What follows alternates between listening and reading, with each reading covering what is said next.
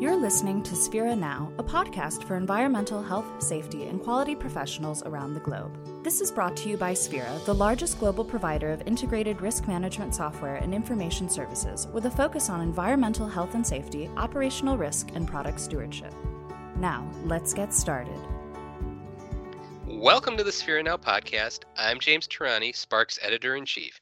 Today on the program, we have a very special guest. His name is Mark Hutcherson, and he is ConocoPhillips Director of Operations Excellence. Thank you so much for joining me today, Mark. Hi, James. It's great to be here with you. I really appreciate the time. So can you tell us a little bit about yourself and your background and your role at ConocoPhillips? Yeah, sure. So as you mentioned, currently Director of our Operations Excellence program here in ConocoPhillips. In general, I guess I've been in the industry for almost 20 years now. So I'm originally from Kansas.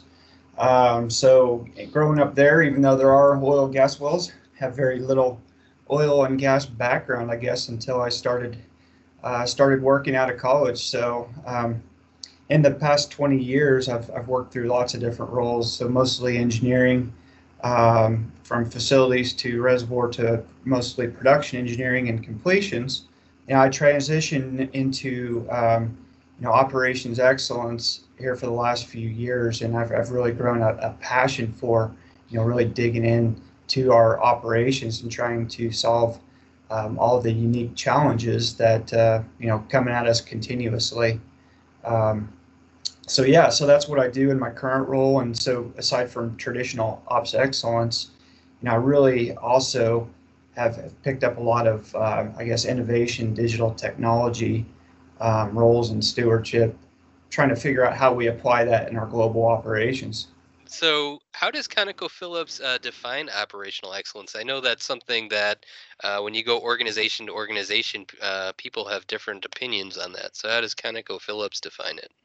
Yeah, well, so we still hold very strongly to our traditional definitions that I think a lot of folks in oil and gas are familiar with. So promoting that excellence in those operation functions like maintenance, reliability, planning, and scheduling, asset integrity, process safety, and leadership, HSE. So really that's our foundation. We're looking at driving best practices, looking to just make sure that we have the continuous improvement going on across our company.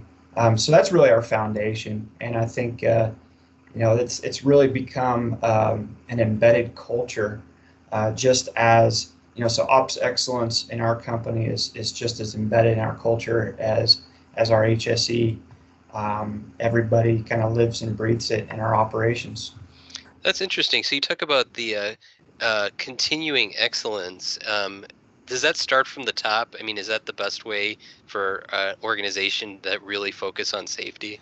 On the safety side, yeah, it really does. I mean, so obviously everybody has a personal responsibility to look out for themselves and for their coworkers and their friends and family. But to really get to that next level and to excel, I think it's extremely important. In fact, it's imperative to have the leadership, the folks from the top, always sending that message, truly believing in it, and always emphasizing that it is our top priority.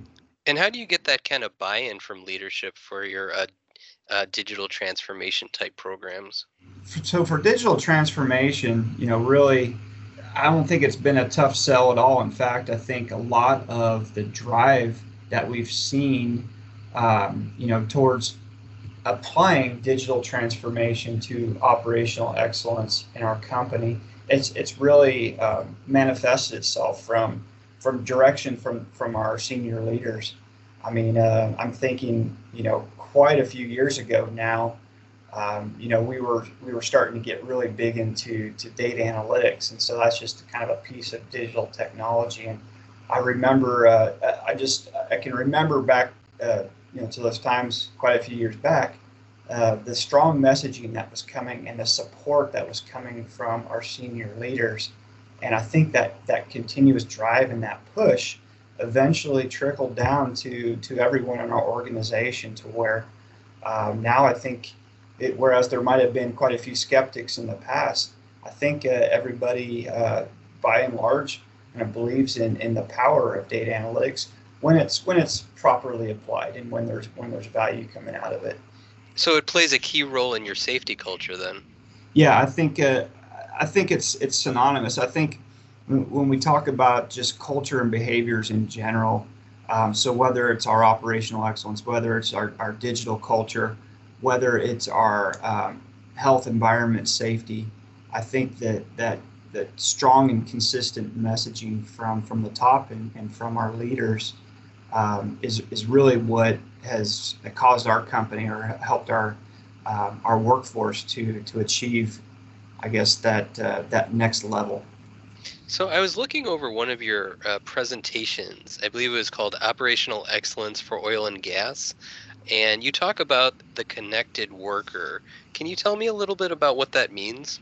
Yeah. So I think, depending on the industry, connected worker can have some different meanings. So, in my mind, it comes in many forms, but I think the way we think of it here is it's about connecting our data, connecting our software and systems, and it's connecting our workflows and our work processes, and it's really focused on our field operations staff.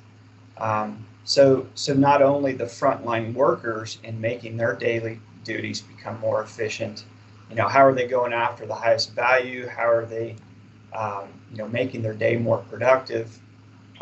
It's bigger than that for us. Is that it's also about those communication paths and workflows and priorities that are better aligned with the field support and the back office as well.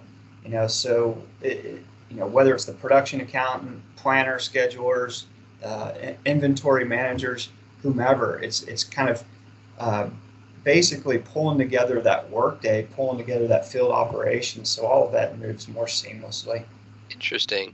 Okay, so let's talk about some of the hurdles companies need to overcome to implement a digital transformation plan.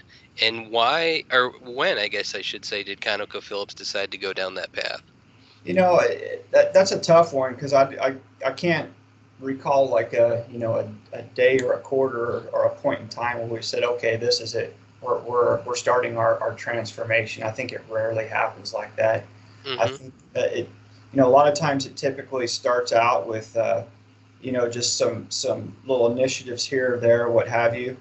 I know that when it did finally start to take off in our company as far as digital transformation, and I guess those specific words are similar to that, it's probably a couple years old. And the reason why I remember that is because that's when I remember, really that's when the messaging from the leadership became, very apparent, whether it was in a town hall, whether it was communication, just internal communications being sent out in our company intranet or elsewhere, really started seeing that very visible across the company a couple of years back. Yeah, does that answer the question? I think there might have been another question in there that I maybe didn't get to. Yeah, what are some of the hurdles companies have to face to implement a digital transformation strategy? Yeah, I think I think one of the obvious ones is around culture and behaviors. Mm-hmm. So and I've been hammering on that. Leadership really helps to drive some of that change. But it's a structured approach also to organizational change management, and when we are going through significant transitions, so whether it's direct application of a technology, or whether it's something simpler as in, or seemingly more simple as in changing just our daily work processes, our workflows. Having that change management kind of thought through and understanding how you get buy-in, how you do training, how you roll it out, all that approach, I think is really important. Definitely. And can you talk a little bit about how it helps with breaking down silos? Because I think that's a pain point for a lot of organizations. Yeah. As far as breaking down silos, I think that's one that I think we've struggled with too. because it's really, the opposite end of that spectrum, I guess, is integrating everybody, and everybody's got their fingers in just about every piece of the pie, right? And you can go too far that direction too. So I think it's a matter of setting your organization up to where you have those open communication pathways, setting yourself up with that culture, the behaviors of, it doesn't have to be invented here. I've heard the term used, steal shamelessly, and steal sounds like a strong word, but it makes a lot of sense. It's why, there's lots of jargon for that, reinventing the wheel and stuff. And sure.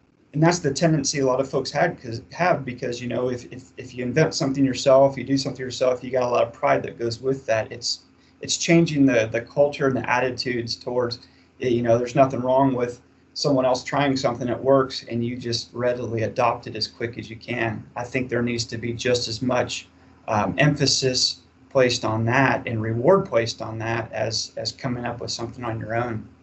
I think that's really neat. I've never heard that steal shamelessly used in this context, and I think it's actually perfect, because if things are working, why do you have to reinvent the wheel? It makes perfect sense to me. Yeah, and it really helps. When you're trying to get broad alignment across a global organization like ours, there's lots of times where trying to standardize and do things in a similar fashion makes sense. So whether it's being able to try things out and then scale quickly, whether it's being able to compare certain KPIs or metrics to not necessarily beat an organization down, but just learn from it. I think that's important. And I'm guessing there's probably some cultural aspects to this in terms of a global organization like yours, and people in, say, Europe or the Middle East have different ideas about things as well, just because of the culture that they're in. Yeah, and that's, I think, where another thing in our company is there is a significant efforts in along with communication, just around psychological safety, empathizing, understanding other cultures, understanding different perspectives, and giving value to that. That all plays a big part of it too. But that's that folds into that overall culture and behaviors that you see in your organization. I've never heard that term, psychological safety. What do you mean by that? Yeah, so psychological safety, it's really just it's, I guess, to say it in as simple terms as I can think of it, it's when you get a group of folks together in a room, for example, not feeling like you have to hold back, not feeling like, because so-and-so is there with you, that you shouldn't say something, even though it would be better for everybody if you did bring it out into the open. It's kind of making sure that folks feel like they can be transparent and open in conversations. And I think by being able to speak freely and feeling safe, if you will, it obviously is going to add a lot to the productivity and overall group, because you get past a lot of the politics, you get past a lot of those hurdles that you would have otherwise. I kind of imagine an analogy of the one juror in the trial who thinks the person's innocent and everybody else is saying that he's guilty and we should get out of here. But being able to be that one person to give your view and really talk it through for the betterment of the organization, it really makes sense. That's really interesting. Yeah, it's being able to hold to your beliefs. It's because you want opposing views. You don't want everybody in the room just shaking their head to you because you're seen as the senior leader, for example, right? Right. Want to set up the culture to where that's folks can feel okay doing that. It's that check the box because I want to make my manager happy, but if something's not safe, it's not safe. Right. I saw that you were recently quoted in Business and Industry Connection magazine, and you have a quote in there that I found interesting. You said, "In operations, technology alone won't differentiate us. Technology solutions are out there for everyone to use in the work process, and they're plentiful. You've got to focus on those more structured behaviors of work processes. That's the hard stuff, and that's the secret sauce. So can you tell me a little bit more about that secret sauce? Yeah, I think it's from learnings of folks want to gravitate toward the really cool, sexy, bright, shiny object, right? And so when you see these new technologies that are coming out there, everybody jumps at, okay, let's try this out or let's deploy this without maybe stepping back first to think about, what are our problems, what are our goals, what are we trying to accomplish, what's the value proposition, and then trying to link that up with technology solutions. A lot of times we kind of want a shortcut, and maybe we do have some obvious problems out there, and we think that we can just hit it with a technology hammer and all will be good.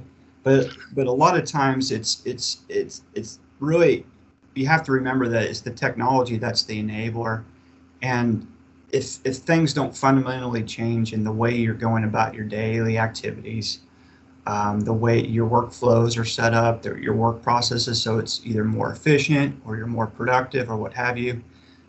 You're really just implementing technology for the sake of doing so, right? And you might get a little bit of value from it, but you're really not going to get anything truly differentiating, I guess, coming from it. Yeah. And I'm going to have to go on Amazon Prime and see if I can get a technology hammer. That sounds like a cool tool.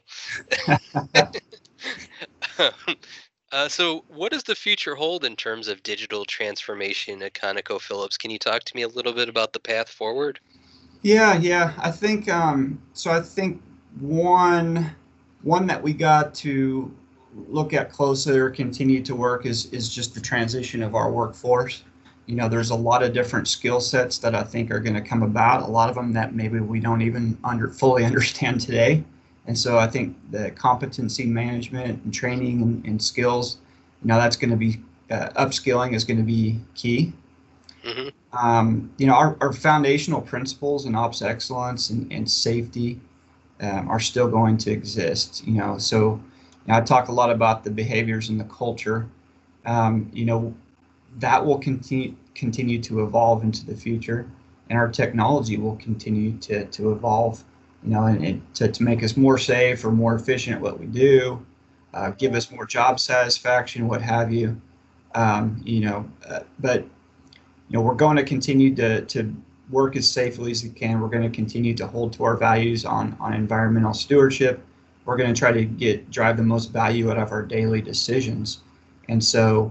We just, I guess, got to wait and see, sure. Stick to our fundamental, foundational principles in doing what we do to operate and being a leader in this industry. And then we just got to be willing to make adjustments along the way and evolve with the technology. And I guess while I have you on the podcast, I guess I should ask, so how has the COVID-19 situation affected you and ConocoPhillips? Well, it's obviously touched us in many ways. We, just like most folks did, most other organizations and companies went through a pretty long period of working out of our houses, and now in parts of our company, we're starting to return back to the office in a very safe fashion. Obviously, we've had to make significant adjustments to many aspects of our daily business, but so far we found that we can do that safely. But that's very location specific, and we got to be willing to adjust, because of course different regions that we're going to go up and down. I'm sure this isn't going to be over next month. It's we're going to have to ride this out for a while. One thing that I think has helped us to improve significantly is that collaboration, across utilizing technology, right? Utilizing those different communication paths that we've always been told to utilize as best we can. Just like we're doing today through audio. Yeah, it would be a lot nicer if I could sit across from you in the room, but it's not necessary to achieve a lot of the same goals. And I think we've all found that out as well. That being said, there always is going to be value to that personal touch and to the handshake and to having those face-to-face meetings. So I think it's not just me. I think we all look forward to getting back to that someday. Oh, definitely. I could speak for I speak for everybody, I think, when I say that we agree with you. There will come a time when we can get back in the same room together and share ideas. So we're all looking forward to that. Well, thank you so much, Mark. Yeah, no worries. Okay. Well, you have a good rest of your day. You too. Thanks a lot. This concludes this episode of Sphera Now. For more content on topics such as these, we encourage you to visit sphera.com, SPHERA.com. While there, feel free to click Contact and submit feedback on this podcast or suggest topics you'd like to see us cover. Thank you and have a great rest of your day.